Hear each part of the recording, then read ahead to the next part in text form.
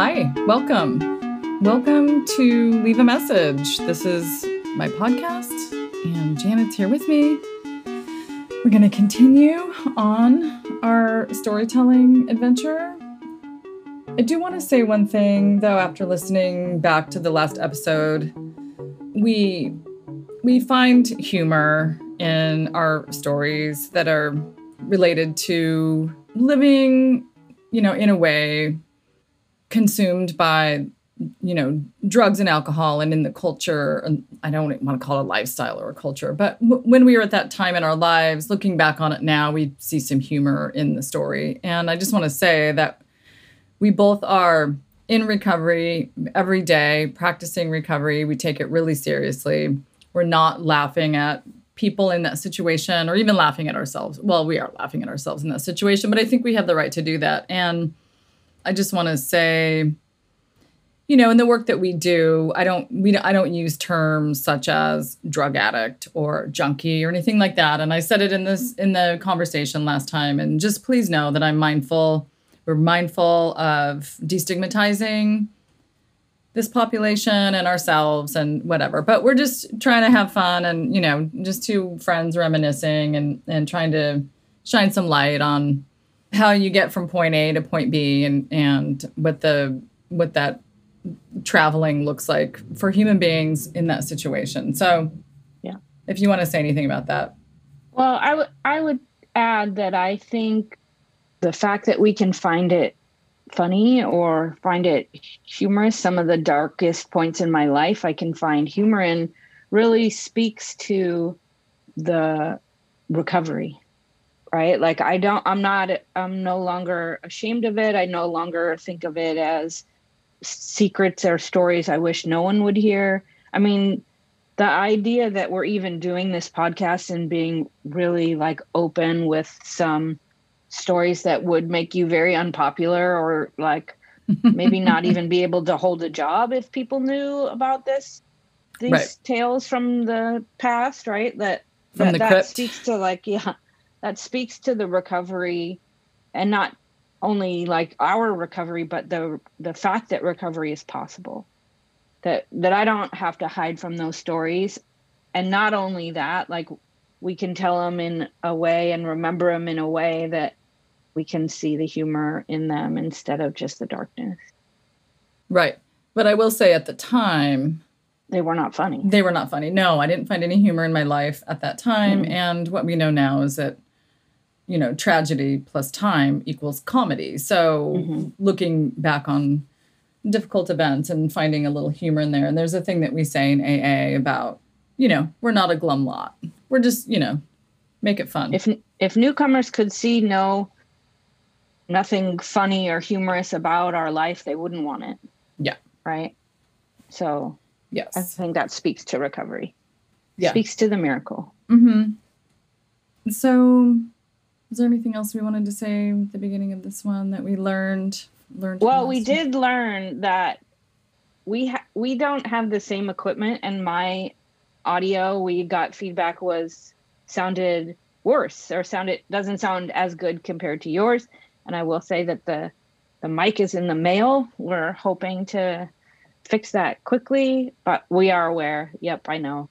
I know that drives you nuts because you are a very technologically advanced human being and you like all the newest, latest, fancy gadgets, equipment. And look how the tables have turned. I have one thing fancier than you. It's killing me. I'm enjoying it. Where did we leave off in the story? I feel like we left off. You had gotten clean, parted ways with Beanie Baby. But here's what I think would be fair. Yeah. So we have had a relationship that is like weaves in and out, right? Like there are times where we were seeing each other regularly and then times where one of us was like missing or not. MIA. We were not seeing each other. Yes. MIA. Yes. Right. Ma'am. Okay. So what I think would be interesting is for you to match my story of, okay, so I saw you because you were a customer. Well, mostly I saw your boyfriend because you were a customer. What's my boyfriend's moniker, nickname? I think we decided to call him Fun Bunny. Fun Bunny. Yeah. Yes. Okay. Let me make a note of that so we can. I have a tracker for all of the characters, the players who were trying to just be respectful and protect their privacy or identity. They can come forward if they want to, and it's going to be it'll be a game. Everybody wants to guess. We even got people guessing last time about who the person was who moved in your apartment after Beanie Baby moved out, someone that we both were friends with. And we didn't think of a nickname for that person. I don't think we need one. Are they going to come up again? Bit player. No, I don't think they. No offense, but. Okay, so we have Beanie Baby, and now we have Fun Bunny. Okay, so Fun Bunny was a Fun customer. Fun Bun. Fun Bunny was a customer, and then, I told the story of like what happened to me from there into us seeing each other again at Dr. Queen. Dr. Queen. So what I think would be interesting to me is what is the in-between for you? Oh, yeah. Gosh, if only I had any recollection of that time. Just kidding. Let me see what had happened. So I was living with Fun Bunny. We got together when I was 21 and started living together immediately. He was in a band that rhymes with Fun Bunny, which is why we chose Fun Bunny. And he was gone a lot. They were just starting out, and they were putting out records on Sub Pop, and that's when Sub Pop really was sending a lot of bands to Europe, probably for the first time. Probably Fun Bunny was the first band to really do a big European whatever. So I was in a relationship, but the person was, for all intents and purposes, missing. Yeah. Yeah. So I'd go to, Christmas parties by myself. I mean, I had friends who didn't even believe he existed because he was just gone. And that's the person that I started using heroin with and became dependent on heroin. What was that day? What happened on that day? Do you remember? Like, how does one go from not using heroin cross the line? Heroin? Yeah. Right. Well, I had started using weed. I started smoking weed when I was, I think, the summer before 5th grade. So however old you were then, 11, 12, I don't know. Young, like a little kid. And then over the course of my life, I just began using whatever came across my desk, like just whatever was available. So, weed, drinking, I started smoking cigarettes pretty young. I don't even want to say how old I was when I started smoking cigarettes. And then, I mean, you see a kid that age now, and it's just unbelievable. I mean, it happened. It happened to me, but I couldn't even fathom. Okay, by the time I meet him, I'm pretty full-fledged, drinker, probably, cocaine, ecstasy, acid. And I was out to dinner one night with him and my best friend, woman we'll call her supermodel. Okay. It's appropriate. Appropriate. And they had been talking, we were all out to dinner one night, and they had talking about how they both had done heroin before and how much they loved it. And I really was, kind of fakely, kind of feigning, shock and disgust. And they made a plan to get some and use some together the next week or something like that. And they scheduled it. They had a scheduled heroin usage meeting. And I went to the bathroom, and I remember being in that bathroom stall and just thinking, what is my move here? My best friend and my boyfriend, even though it's something that I'm just kind of inherently afraid of. I'm not sure why. Well, just, society or TV shows or Quincy or whatever. And perhaps intuition. Perhaps. And I just thought, how am I I can't get rid of these people. I can't get rid of my boyfriend and my best friend. I'm going to have to just turn a blind eye and act like it doesn't bother me, or I'm going to have to just go ahead and do it with them. So I decided I was going to turn a blind eye and pretend it didn't bother me. And then the day came, and I was like, so when are we getting the stuff? I was just on board without even realizing, and just, stuck my arm out, and there I was. And occurred to me in a way like, oh, this stuff is no big deal. I like this stuff. It reminded me of drinking like the codeine cough syrup when I was a kid and I had a bronchitis or something. And I remembered like, oh, I love this feeling. I love opiates. And it just feels like I'm home now. So our relationship with Fun Bunny, my relationship, I lived with him. He was gone all the time. And he made the assumption that if he was out of town, I wasn't going to use. But of course, I used every day he was gone. Why would I not? I mean, I just found, the solution to my pain, feeling uncomfortable. Yeah. So I think I was with him. I mean, I want to say between 2 and 3 years, which is a long time at that age. I mean, I was 21. So 21 to, let's say, 23 or something like that. And then he, like I said, his band was on Sub Pop. And we, at that time in Seattle, that's what was happening. All of our friends were in bands and they were all starting to put out these records on Sub Pop and singles and stuff. And one night, the owners of the record label called up Fun Bunny and said, hey, we're thinking about putting out a single by this band from Aberdeen. Will you come down to the Vogue and check them out and let us know what you think? And Fun Bunny said, sure. So we went, and that's the first time I saw Nirvana. I don't think I have to make up a name for that, do I? No, I mean, And became friends. And that's when, we became friends with Kurt. And Kurt worshipped Fun Bunny because his band before Fun Bunny was a pretty well-known band that a lot of musicians were into. Yeah. So then Kurt just started showing up on our doorstep and hanging out, listening to records. And I started, doing his hair and all this stuff that I did back then. I was a hairdresser, by the way. Mm-hmm. So something started to happen to me. I was working at a big salon in Seattle, at that time was considered kind of a higher end salon, but it was also kind of a chain. There was a series of them throughout the Northwest. And I just kept saying to Fun Bunny, I think we're drug addicts, and he kept saying, we're not. Mm. And I just decided one day that if I moved out and got away from him, that I could stop using heroin. Association makes sense, right? I use with him. Yeah. So if I'm not with him, I don't use. Yeah. And so I moved in with my mom, and did you guys break up, or you just lived different places? We broke up, and he didn't want to. He didn't want me to move out. He didn't understand what was happening. And I don't know if I really did either, but I had the wherewithal to try to, like you were saying, I just didn't want to be, I'd gotten strung out a bunch of times. So I was, dependent on using every day. And he kind of wasn't, he would sort of dip in and out, and he got to leave and be gone back then he'd be gone for 3 months at a time.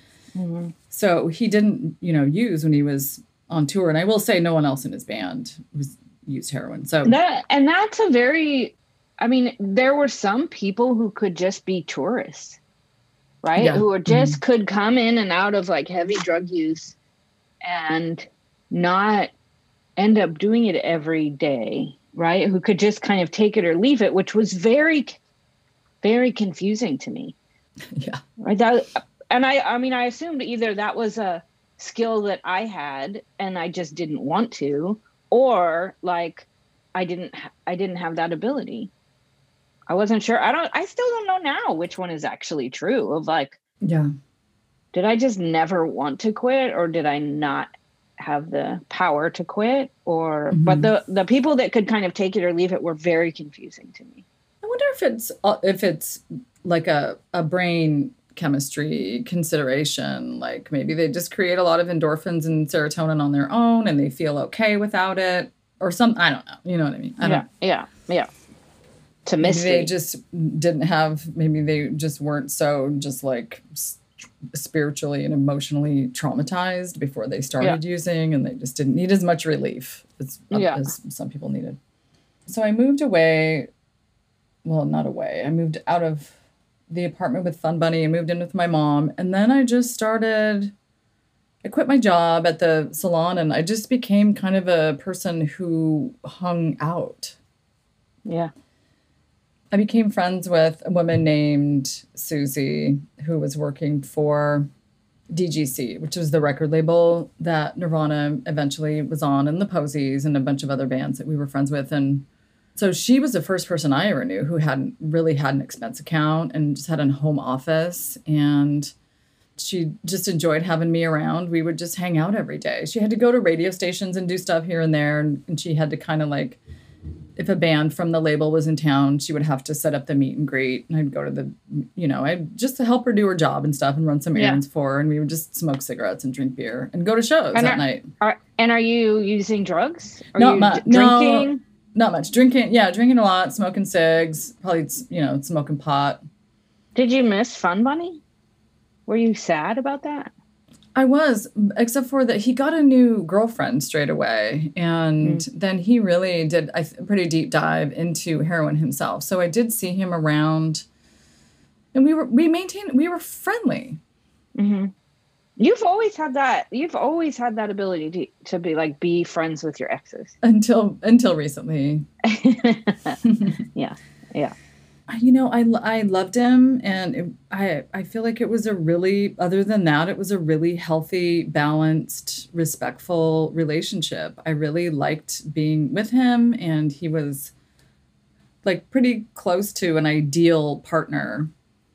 And for such young people, I mean, maybe that's the trick. Maybe it's better when you're younger. I don't know. I feel like my relationships have gotten progressively worse and worse, but that's probably on me. So I was just hanging out. And also at that time, Kurt had broken up with his long-term girlfriend. And my brother actually became Nirvana's sound engineer and tour manager through a completely different channel, not because of me at all. Mm-hmm.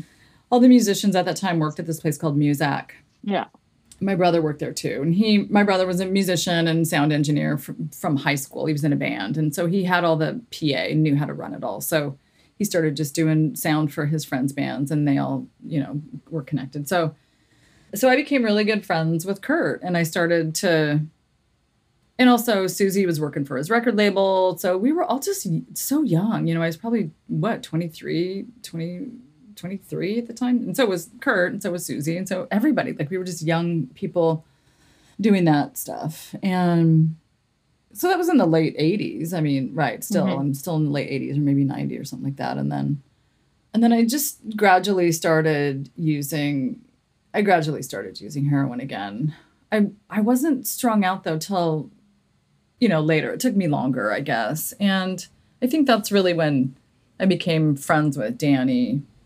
Yeah, when I became friends with Danny and everyone from, a big group of people from Arizona had moved here, and I became friends with all of them, the Super Suckers, Eddie Spaghetti and Ron and Danny and Kelly Canary. And then I don't know, the events leading up to, oh, yes, I do. So for Christmas one year, must have been 92, 91, whenever Nirvana was on Saturday Night Live for the first time, Kurt gave me as a Christmas gift the trip to New York to go see Nirvana on SNL. And by then I was really strung out. I remember having to call our local dope dealer. What are we calling him? Did we decide on Barracuda? Barracuda's good. Yeah. If you know, you know. Yeah. I called Barracuda the night before I was to fly to New York with Kurt's mother. And I bought as much heroin from him as I could at the time for whatever money I had. I assume your plan is bring it with you, but were you nervous about traveling with drugs? Oh, no. I wasn't nervous about traveling with drugs. I just didn't think I'd be able to hold on to them for that long. Right. That I would do them all before I got to New York, and then I'd have to buy some drugs in New York. Yeah. I mean, I feel like that's a long story that I'm going to skip over, but we'll get back to it. At some point. I'm just trying to get to the point where I finally got clean. So I came back from New York and had a falling out with with Courtney.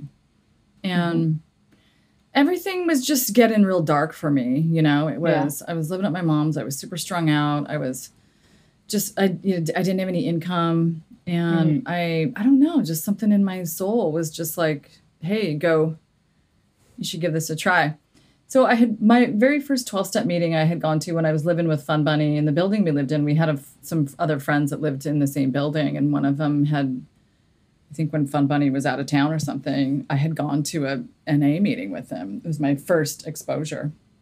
So then later on, after the New York trip, when things were just getting really dark for me, I just decided to kind of dip my toe in that pool. And I think that's when I came to Dr. Clean. I was just like, oh, I know he must have taken me to Dr. Clean because I knew where it was. So yeah, I just decided, like, I don't know. It got dark and scary, you know, as you can imagine, in New York and in Seattle and whatever. And I was probably kind of stealing stuff or I don't know. I just didn't really have any money. I didn't have any income, and it just escalated probably back to I might have gone to outpatient treatment too, to tell you the truth. I might have been in outpatient treatment somewhere and then also going to NA. You weren't in that Trexan program until later, though, right? Like, you didn't go immediately into that, or did you? Did you start taking Trexan? No, it was later. I think that was after Mason was born. Oh. Were you, like, affiliated with, we're going to call him Pop-Tart? Like, when was that affiliation? Because he was there. I don't know who Pop-Tart is. I'd hold up a sign and tell me who Pop-Tart is. Is that my son's father? No. Oh. Okay. Does he play tennis? Is he a tennis player? Okay. Well, yeah. Also, the subtext of this whole podcast is Carrie and Janet try to remember when things happened in time. Right? I mean, honestly, it's to the best of my recollection. It is jumbled up. And like we said last time, a lot of stuff happened in a short amount of time for us back then. So things, it's hard to put the beads on the string of when things happened. Right. I was in Trexan after Mason was a tiny toddler. Mm-hmm. Sorry, Mason. Sorry. Yeah, because Mason was like about 8 months old when Kurt died, right? And that was 94. Yeah. I mean, I think I went after that to Trexan. I think that's when I started kind of using again, and then I got fully back into it after Kurt died and Mason was already born. So did I go to Trexan way later than you, or did I go twice? I feel like it was like everyone in our friend group but you. And you were just kind of affiliated because it was everyone but you at the time that I was in. Right. Because it was like, I mean, it was kind of everyone was in that program for a while. Yeah, no, I think I was in the second batch of people. Second round. Mm-hmm. But everybody was affiliated and knew each other because they knew each other before or had gone a little bit earlier. But it wasn't that much earlier. It's just like a year earlier or something. 2 years earlier. Right. Yeah, exactly. Right. Which seemed like a decade back then. Yeah. And then, to get from point A to point B is not a straight line. It's not a linear process. No. And we had the luxury of not having fentanyl in everything that we were doing. And it just feels like the threat of losing your life, of course, was always there. Of course, shooting heroin is associated with death, of course. As we talked about last time, we both know a lot of people affected by that. But also now it's just so much more acute and so much more imminent. Yeah. Imminent. Yeah. And I mean, I don't want to sound like some boomer who learns everything by small articles on the internet, but it sounds like fentanyl's in a lot of things that are not opiates, right? Like pressed Xanax pills. And so it just feels like it could be way more accidental. Like I'm not even trying to be on opiates and I've taken fentanyl accidentally. And what do you make of that, Janet? What do you think? I mean, why? I keep thinking, so from a drug selling perspective, why would people who are selling these homemade pills of any type, whether it's Xanax or even Oxys or whatever, homemade pressed pills, why in the world would you put fentanyl in it that is going to potentially kill your client base? Mm-hmm. I mean, the dark fact of at least opiate addicts is, and this is my personal experience, if you find out someone OD'd, you're like, where did they get their heroin? Right? Because I want that heroin because it's strong. Right. And nobody, I don't think anybody thinks that they're going to be the one that dies. Right. Like, I just want to get very high. And so, like, your drugs are going to sell better if they're very strong. That's just the dark truth. Right. I mean, fentanyl and a benzo high is a very different thing, but I imagine it's just like to strengthen the effect. Right. Like, you will feel very high, you know, if you take this press pill. And, you know, maybe I don't know how press pills work, really. I don't know if what I imagine is you're just stepping on it, right? You start with the real thing and you just stretch it and you add fentanyl to, like, kind of make it stronger seeming.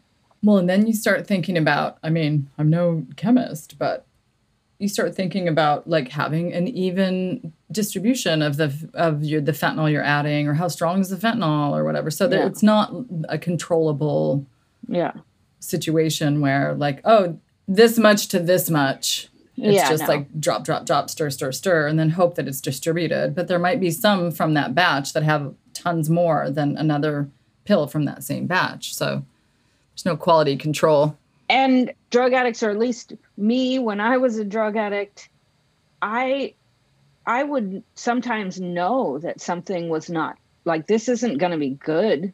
This is like, I remember processing black tar heroin that I was like, this is part of a Jolly Rancher that's in my heroin right now. Like, I know that this is not what it's supposed to be, but I'm, like, crossing my fingers and hoping that it's enough of what it's supposed to be. Right. It's not like you're in the position to be discriminating.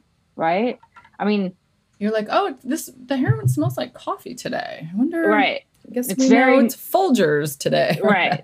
Exactly. Like, we're just not discriminating. So if you're in that position where taking drugs is going to give you some relief from your life that feels more painful than a life of potentially overdosing, like, you're going to take it, even if it's sketchy.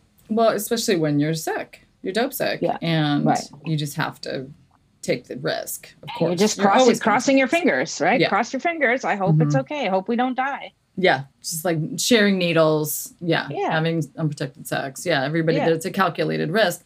But when you're in that state, you're not doing the calculations. No, I wasn't able to ever really do the calculations. I mean, it was just like, okay, there's like enough, like, well, it probably won't happen to me.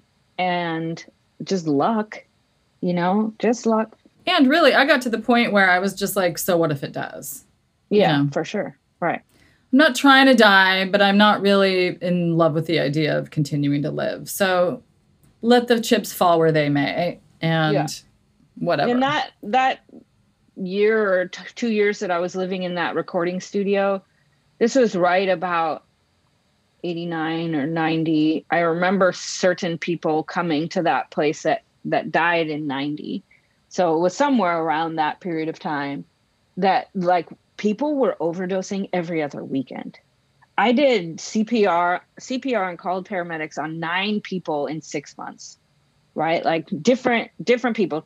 Twice it was the same person, right? Like, we were just dropping out all the time. And I think that was just happening kind of citywide. Like, people were just falling out. Yeah, it happened to Fun Bunny a few times. I mean, now that you mention it, I had to learn how to do that stuff, which, talking about it now, seems so bizarre. But at the time, it was just perfectly normal. This is a thing that you may have to do. Yeah. And we all kind of talked about or had seen people do it or something. And I think that's why I was so surprised when Andy Wood died, because, like, oh, people, well, yeah, you die, but you get brought back. But you get right. But you're right about doing dope. Fun Bunny, I found him unresponsive, brought him back, in a very inconvenienced, irritated attitude. Yeah. What did you have to do? CPR and chest compressions and all that? I remember, like, when people really first started falling out, and I think I did CPR my first time when I was probably 18 years old. And the people that I was with, like this gal fell out, turned blue. They put her in a bathtub and were like slapping her face. And I was like, they watched it on Kojak or something, right? Of Quincy. like how you, right. Of like how you handle someone who's overdosing. And they hadn't even called 911 yet. Like, well, because they didn't want to get busted. Back then, everyone was afraid that they would get busted if they called. Yeah, that's why we know someone that woke up, rolled up in a carpet in a dumpster because he fell out and people were scared the cops are going to bust him. So they threw him in the garbage. Right. And then he came walking in, and then he walked in the tavern the next day that they were sitting at and was just like, hey, wow, that was pretty rude. And they were like, sorry, bro, we thought you were dead. Oh my gosh, That's so not funny. Dark. So it's not funny. I know. I'm sorry. No, I get it. But that's the response. Like, what other response can you have? I was packing for this trip I'm going on, and I'm like thinking about how I used to be, like the amount of drugs and the amount of like lack of awareness. Yeah, paraphernalia, and just lack of awareness of what I was doing or how tenuous life was or how precious it is or how like I don't want to hurt anybody. Like all of that was just like that was standard operating procedure, right? Of just like whatever. And now I'm packing for this trip and I'm like, oh, I got to bring aspirin because I'm nervous about the altitude. And what if I get a headache? But if I bring aspirin, I also have to bring Tums because I have a very sensitive stomach. I mean, I'm like a very different character than I used to be, It's funny. And so I think about like looking back on what our life was, it makes me feel like the sadness that I didn't have for us then. Yeah. Right now I have it of just like, my God, that is a terrible way for a person to grow up.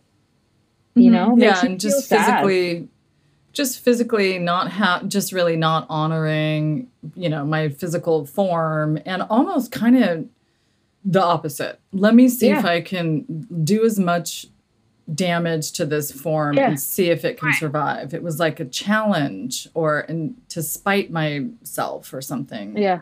It's like I thought of my body as like a rental car, right? Like it doesn't mean anything to me. It's not mine. I don't own it. I'm just borrowing it, which I think like that is kind of how I think about it now as well. Like, but now it's like, it's the only one I'm ever going to have. Right. Like I treat it really, I mean, I think if we think about the AA triangle, which I know we're not an AA podcast or whatever, but we talk about addiction and as a threefold illness of body, mind, and spirit. And this period in our lives, like, and I think for women generally, probably in and outside of addiction circles, right? Thinking about your body is at best, I ignore it, right? I don't even think about it. Right. The best thought I ever have about it is to ignore it. Yeah. And at worst, I hate it. Yeah. Right. I hate how it looks. I hate how it feels. I hate how, right. I hate its size. I hate it. I hate all these different things about it. I spend so much money on trying to change its appearance or how it feels and I think like that to me today just feels really sad. Right. Yeah. I look at my daughter and I'm like, man, she's the most beautiful thing I've ever seen in my life. And I often hear people say like, oh, you look a lot like her.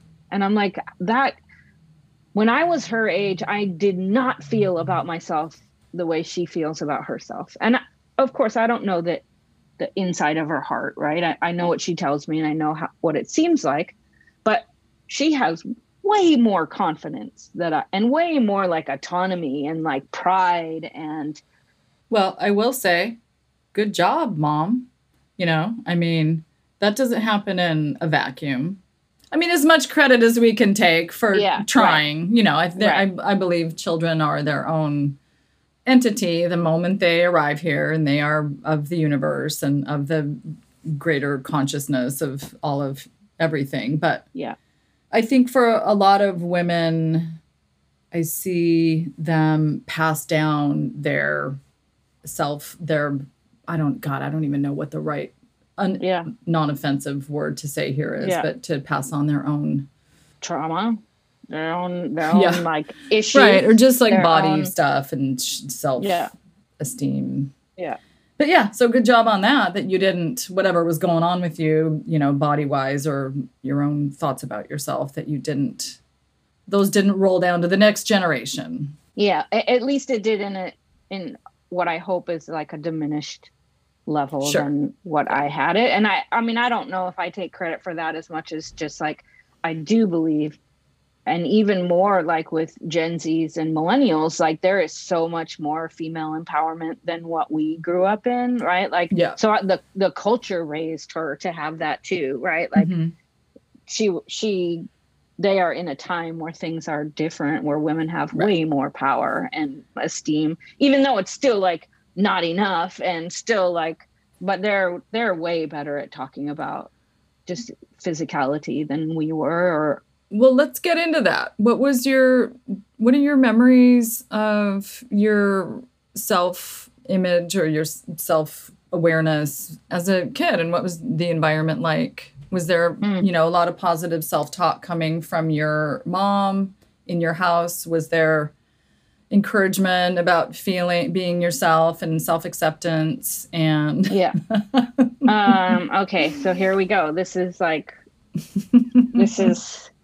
4 years of trauma therapy, my Tweakopedia research on what love actually is, my shamanistic healing, which we'll talk about those, because those I probably got more healing out of those than I have most other methods besides trauma therapy. But so this is coming from a perspective that's like, I've done a lot of healing. I've tried to I've done a lot of healing to even like understand that culture, because my family system is very confusing, because on the outside it looks fine. And I could probably bring you to my house for Thanksgiving and you would say, I like your parents, right? Your sister's cool, right? Like you could see it. I mean, I don't think that would happen for you. You know all about it, but any, like most people, they wouldn't see it, right? They wouldn't see it. And that might be true for a lot of families, right? Because they're like, your dad was a college professor. Yeah. Your mom had an antique store Yep. She had an antique store. We had a nice house in, the Broadview neighborhood in Seattle. My dad, worked every day. My mom was kind of a mix between a stay-at-home mom and a shop owner. We each had our own bedrooms, right? Like on the outside. You were cared for. Right. Okay. So here's where we get into it, right? Like I've read a book recently called All About Love. That's by this author, Bell Hooks, who is just like a national treasure. I think every human being should read this book. But you got to be ready for it, because it's going to blow your mind, and not everybody wants their mind blown. Right. So that's true. But I think if you heard someone say, oh, read this book, and you got that book and started reading it and you weren't ready, I think you would just not understand what they were talking about. Right. Yeah. You would just move on. So it's not going to be harmful to anybody to get a new definition of that love doesn't contain abuse, basically. Right. Yes. So essentially her thesis is that love there are 7 ingredients. I don't know if I could list them off the top of my head, but there are 7 ingredients to a loving relationship. And that care, commitment, respect, recognition, open and honest communication, affection, those are some of them, right? Mm-hmm. So she goes on to say that if you were raised in a family that had care, that you were cared for, meaning like your needs were met, right? I had my own bedroom. I had food in the refrigerator. And so my parents cared for me, and my parents were committed to me in that they were going to continue to care for me as long as they needed to, as long as they had to. So I had a couple ingredients, but we did not have affection. We did not have recognition. We did not have honest, open communication. We did not have, my father was an alcoholic. What about, I mean, The definition of nurturing, would you say, is close to that also? Like, what is nurturing? I mean, would that be one of the components in the definition of love, or it isn't? Let me get you. Nurture, I think, is probably closest to care. Yeah. I feel like this is a conversation that is happening in more places than just in our house.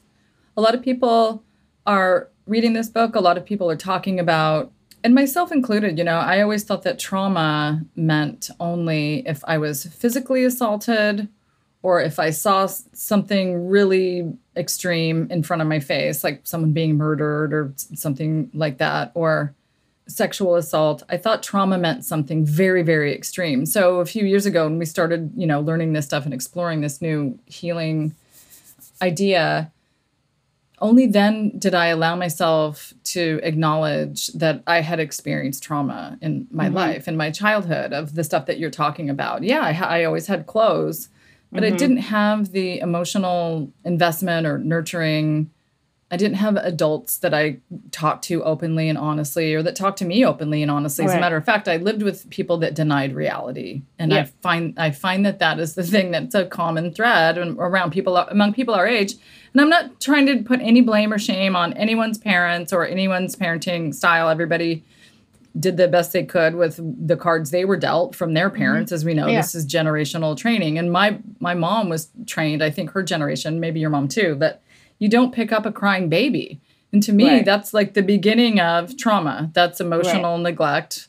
And some old white guy probably told women they're going to turn out to be a pansy if you pick them up when they're crying. So here we are. Yeah. They need to learn how to self-soothe. Right? Yeah, you got to toughen them up. Clearly infants are trying to manipulate you by crying. So you have to make them tough. So here's the ingredients. She says, to truly love, we must learn to mix various ingredients: care, affection, recognition, respect, commitment, and trust, as well as honest and open communication. She goes on to say that if you had some of those, and you also had like neglect and verbal abuse or reality denying or physical abuse, that's not, you can't call that a loving relationship, right? Which is really intense to hear, right? It's like, okay, under this framework, the relationship with my family was not love. It was care and commitment. They did a good job at that. But it seemed like, and it still sometimes feels this way, is there was a lot of effort put into sort of like the refusal or rejection of being vulnerable in any way. Right. So my family has a hard time about talking about the truth.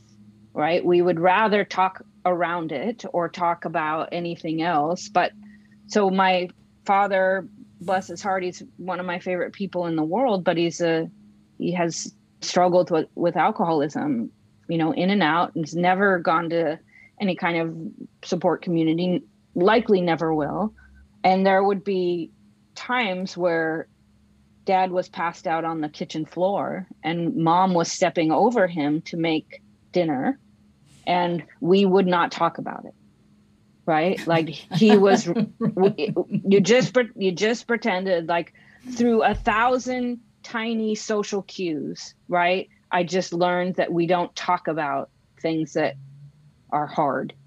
Right. And so like the only type of intervention on my drug use that my parents were able to pull off was one time my mom found my leather jacket, and in the like pistol pocket, there was a bunch of syringes.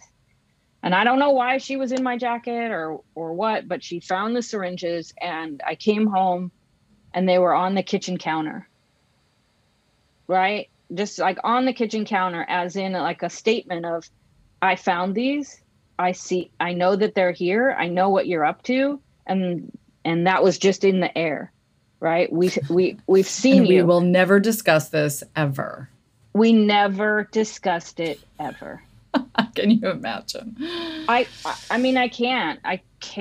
And so, right, I've gone through one of the first sessions I met with my therapist. She told me the story of that she was referred to help a person who's his wife had called her and said, like, I believe my husband was a soldier in Afghanistan. I believe he's suffering from PTSD.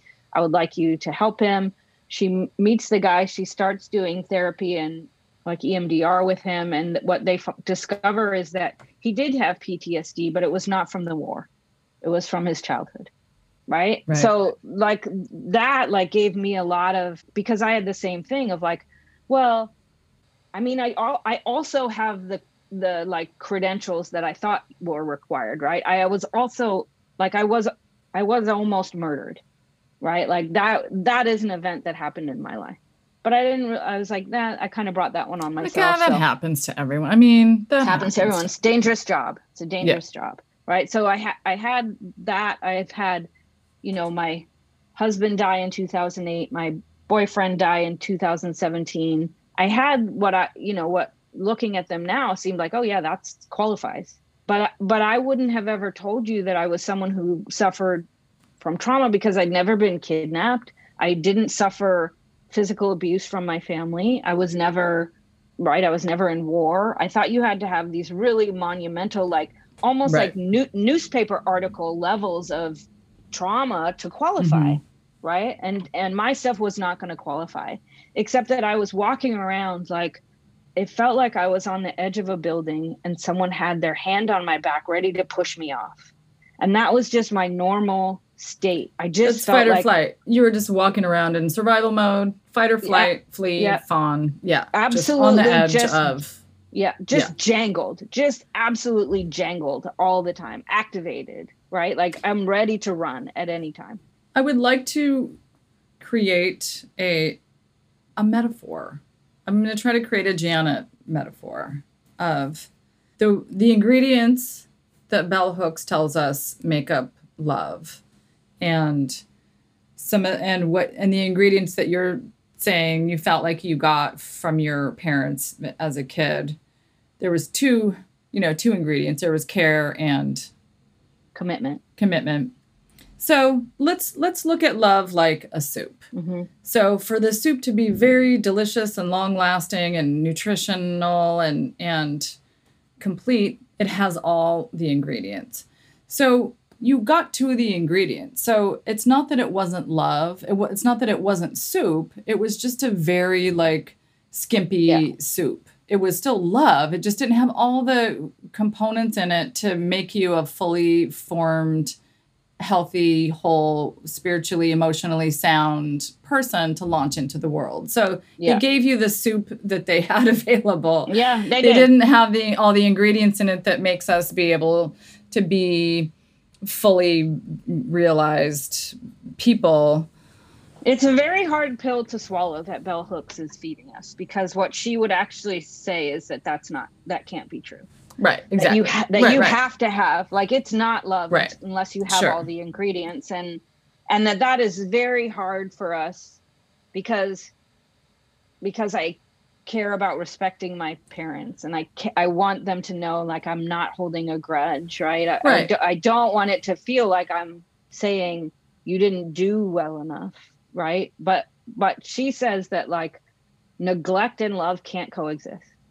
Right? They just can't. That's not what it is then. It's something else. You have something else. You have, right? For us to call it a soup is generous. Right. Right. That's exactly. Yeah. Just to be generous, to let everyone off the hook, but also to switch it from they didn't love me because I wasn't lovable to they couldn't love me. They didn't have it efficiently because they just couldn't do it. They were not capable of supplying the correct ingredients. Yeah. So to me, we can, I don't know, the fact of saying like that it doesn't qualify as love at all. It seems a little bit cruel, because I do believe that the people that gave birth to me would say that they love me very much. Mm-hmm. Although, I'm totally on board. And I believe, I had a very similar experience as a kid, but I don't know that it didn't occur to me in my little kid mind, one way or the other, if I felt loved or unloved, but I knew that I felt afraid. I knew that I didn't feel safe and I didn't feel comfortable. No, it's confusing. It's very confusing. Yeah. Right? Yeah. In all the ways where my family decided that we were not going to talk about the truth, that we were going to talk around it. Like, I had to learn those like over time. And you know, I will say it about me today is I can't sit in a room and talk. Like, I'm terrible at small talk. It's a joke with me and other people of like, when the small talk starts, I just peel out, right? Like, I'm not here for it. I can't talk about the weather for very long. I can't talk about what we're gonna do for dinner, right? I just like, it drives me insane. Oh gosh. Yeah, it's a deep well. I mean, this is deep stuff, and this is what I'm into. I mean, this is what we've been talking about and doing, and bringing all this to the surface and having conversations around this, and talking to our kids about it, you know, and trying to see where we maybe weren't providing all the ingredients, and to try to, you know. And the beautiful thing is you can start to provide yourself with all of that stuff, and then do all these practice relationships with your friends and with your, you know, and start to try to bring this into the day-to-day interactions. And it's pretty wild. It's hard to gauge what level people are going to be able to tolerate of truth telling or fact finding or whatever, you know, as we've seen of like, hey, let's, you know, dig into the truth about ourselves and our family system. You know, a lot of people are like, no, thank you. I prefer to keep my head in the sand. I don't want to, you know, the idea of seeing the truth is, as we know, much scarier than actually. I mean, I'll say like, I'm only probably like 52% into it, right? I'm a little bit more into it than I am not, because what I've found is there's a lot of sadness left over. Right. I have sadness for little me who was like learning about how not to trust her intuition at the age of 3. Right. Like, we don't talk about that. We don't acknowledge things I've never seen my parents touch each other. Right. I've never seen any amount of affection between them. We were not given that. Right. Like, we do not say I love you. They're from like staunch New England families, right? Like, you just don't talk about it. Talking about your problems is some admission of weakness, and we just don't do it. We were not raised in a culture where that was something, the way you handled anything. Right. So your whole family is a failure. If anyone outside the family senses that there might be a person with any type of problem in your family, then we just don't talk about it. And banishment. Don't talk about it. Yeah. And so, I mean, I'm like, I want to know like what's going on in your heart. Like, let's talk about the truth. I love it. Right. That's the only conversation I ever want to have is like, how does it feel on the inside? You know, because I spent 50 years of my life not able to talk about that. Right. Because it wasn't, that's not what we were raised to do, but also because it's a long way back. It's a long way back when it was never okay for you to talk about how you feel, to be able to like, no. I thought I had like maybe 2 or 3 emotions when I got sober in 2011, right? Like, I was like angry. Hunger, right? Does hunger count? Because I know that one, but I mean, I don't think it is emotion. It's a physical feeling, but like, I couldn't tell the difference.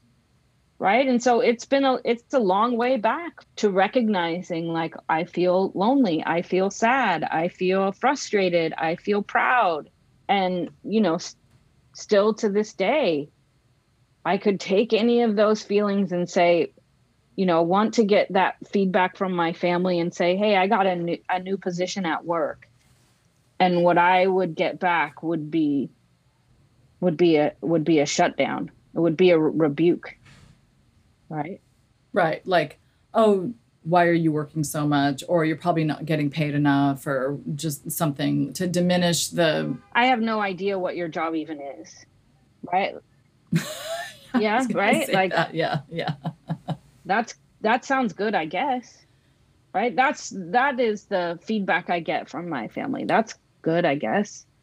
Right? Yeah. So it just has become, I mean, like out of the sort of like black lake of denial, right? I've come crawling out, and that's all I want to talk about is like how to survive that, how to like get back in touch with your feelings, how to correct your like broken chakra systems, how to be with people in a deep and engaging way, right? That's all I want to do now.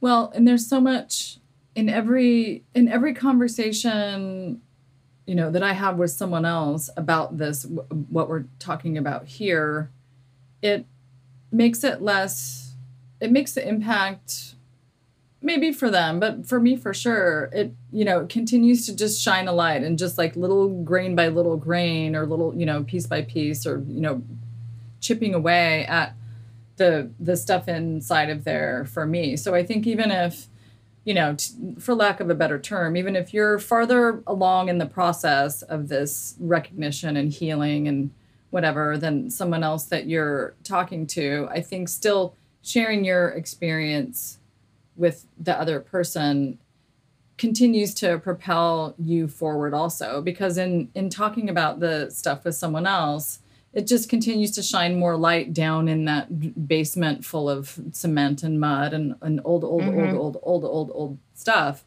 Mm-hmm. So I think the continuing conversations about it are always going to illuminate something, even if I'm talking to someone who hasn't been working on this for as long as. Well, the way I think of it is the light always wins. Right? When you open the door to a dark room, the light goes into the dark room. The dark doesn't spill out, right? Light always clears the darkness. And so to me, like the way we heal is we shine light on it. We bring it to the surface and we talk about it. And if I don't do that, if I'm like, nope, I'm not going to bring it up. I'm going to push it down and to the left, and I'm going to act as if it doesn't hurt me anymore, and I'm shutting the door on it, and I've processed it, I've come to terms with it, it's just down subterranean.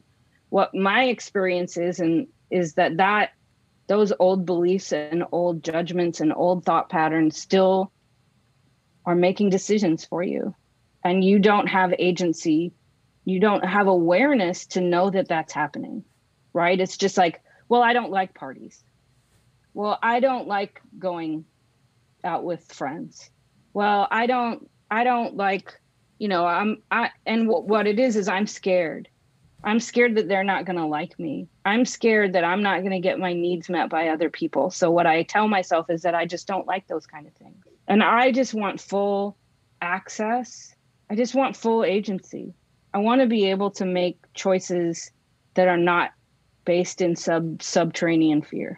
Well, and also it's the conscious, I want to make decisions from my consciousness instead of this old, you know, against my will, like propelling me to do something that consciously I would not choose for myself, but still like, oh yeah, this narcissistic dude who's full of rage and I'm not going to go any further, but wow, now I'm in this relationship again. Like I don't want this, but something inside me is propelling me. That's what happens is you will recreate the traumas over and over and over because that's what you know, right? We just recreate. It's like, I think of the chakras as these recording discs, right? They're recording and they record the injuries.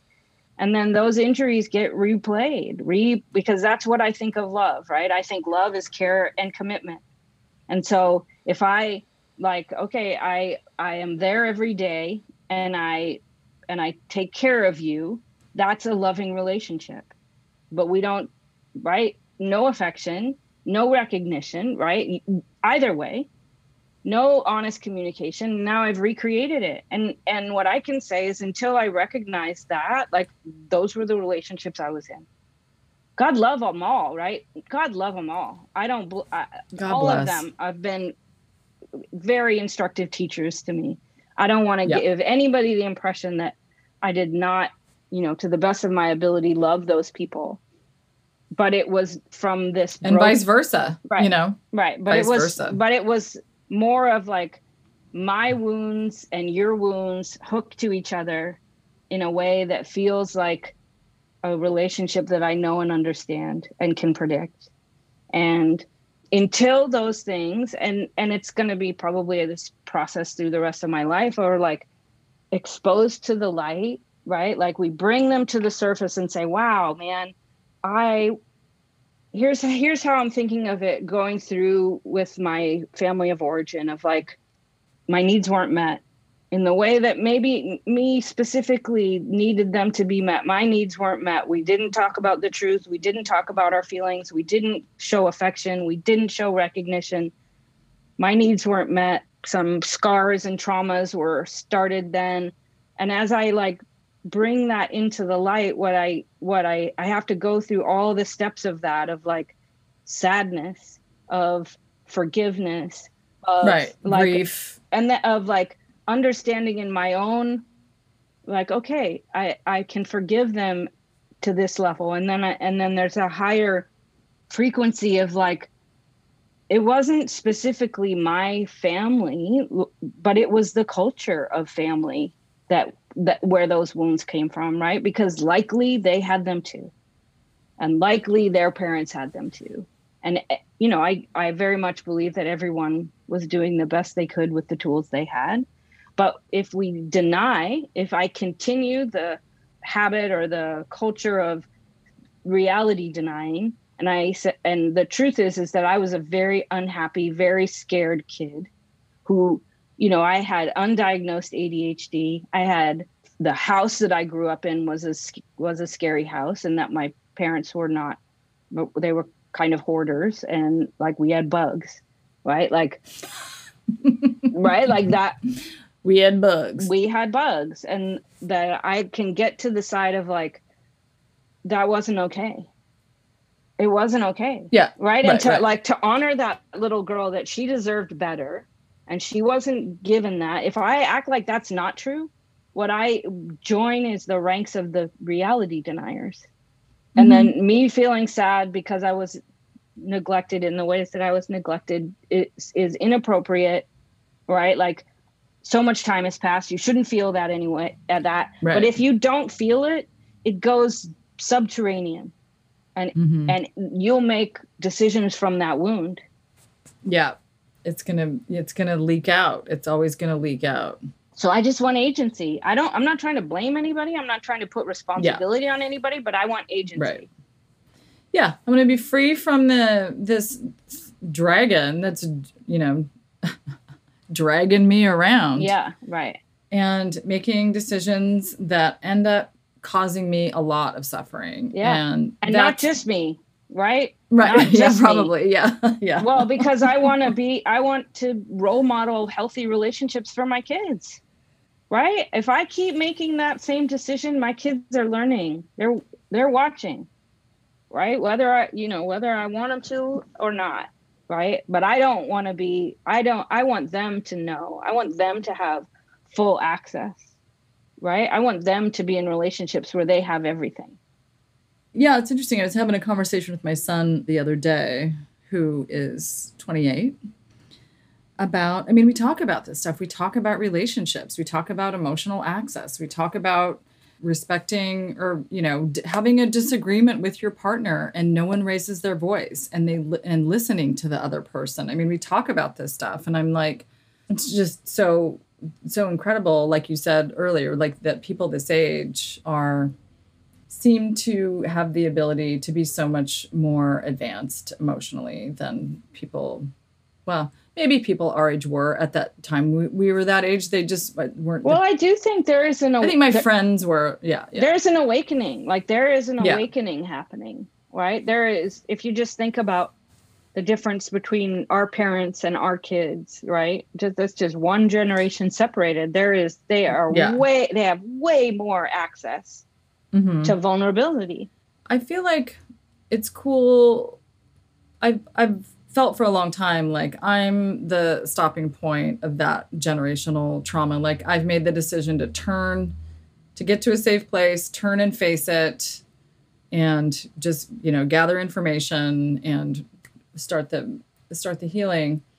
So the fact that, we endured what we endured as far as, childhoods, drug stuff, getting sober, like you said, enduring deaths and tragedies and on, to get to have the opportunity to get to this place in life at this age and have the yearning to continue to heal and get more information and have conversations about it, pass it on to our kids. I mean, I guess what I'm trying to say is, to me, it's worth, knock on wood that we survived all of it. But if we get to be here and save our kids from having to repeat this generational, I'm convinced that I probably wouldn't have lived to be this age, but let's just say we had lived to be this age without having gotten sober, what would our kids' lives look like today, with that type of, rolling it down one more generation. So I guess what I'm saying is, thank God it didn't have to roll down all the way. Yeah. One more generation onto them, Yeah. And I will say, my family was a consistent force of like low level neglect, right? And the way I have parented has been, the way that my kids were raised were these, like, most of my life has been as a sober person with them, right? Most of their experience of me has been a sober person, but I have these like they have these shotgun blasts of trauma through their lives, right? Like the loss of their father. They knew quite a few friends of ours that died suddenly of drug overdoses. They have had several of their own friends die of drug overdoses. They have had, my family has had an impact on my children, right? Even maybe not through me, but through them, right? Like, I don't think my kids have made it out without any, right? And they have their own, but it's like, sure, the access to it is like, it's way more. There isn't like a moratorium about talking about it. Right? They're allowed to talk about it. They might not want to, but they're allowed.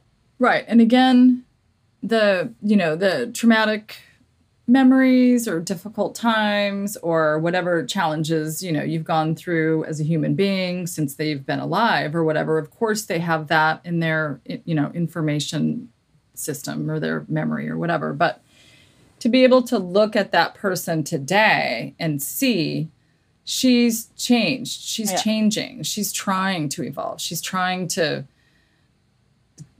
not be that same thing anymore. It'd be interesting. We should have your kids on the podcast and talk to them as if they'd be willing. But just like what must that be like for those people that are now adults, to see their mom continuing to evolve and to become more mindful and awakened and helpful and useful and loving and kind and healed. Yeah.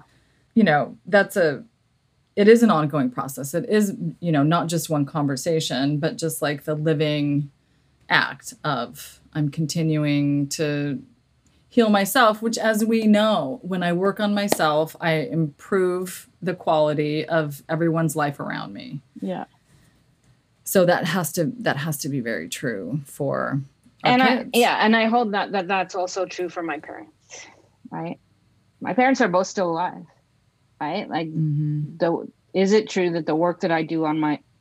I genuinely believe that there's one good, and for me to do what's good for me is good for the universe. And so, by extension, it is me to live to my code, right? To live within my morals, to do the right thing for me is the right thing for them.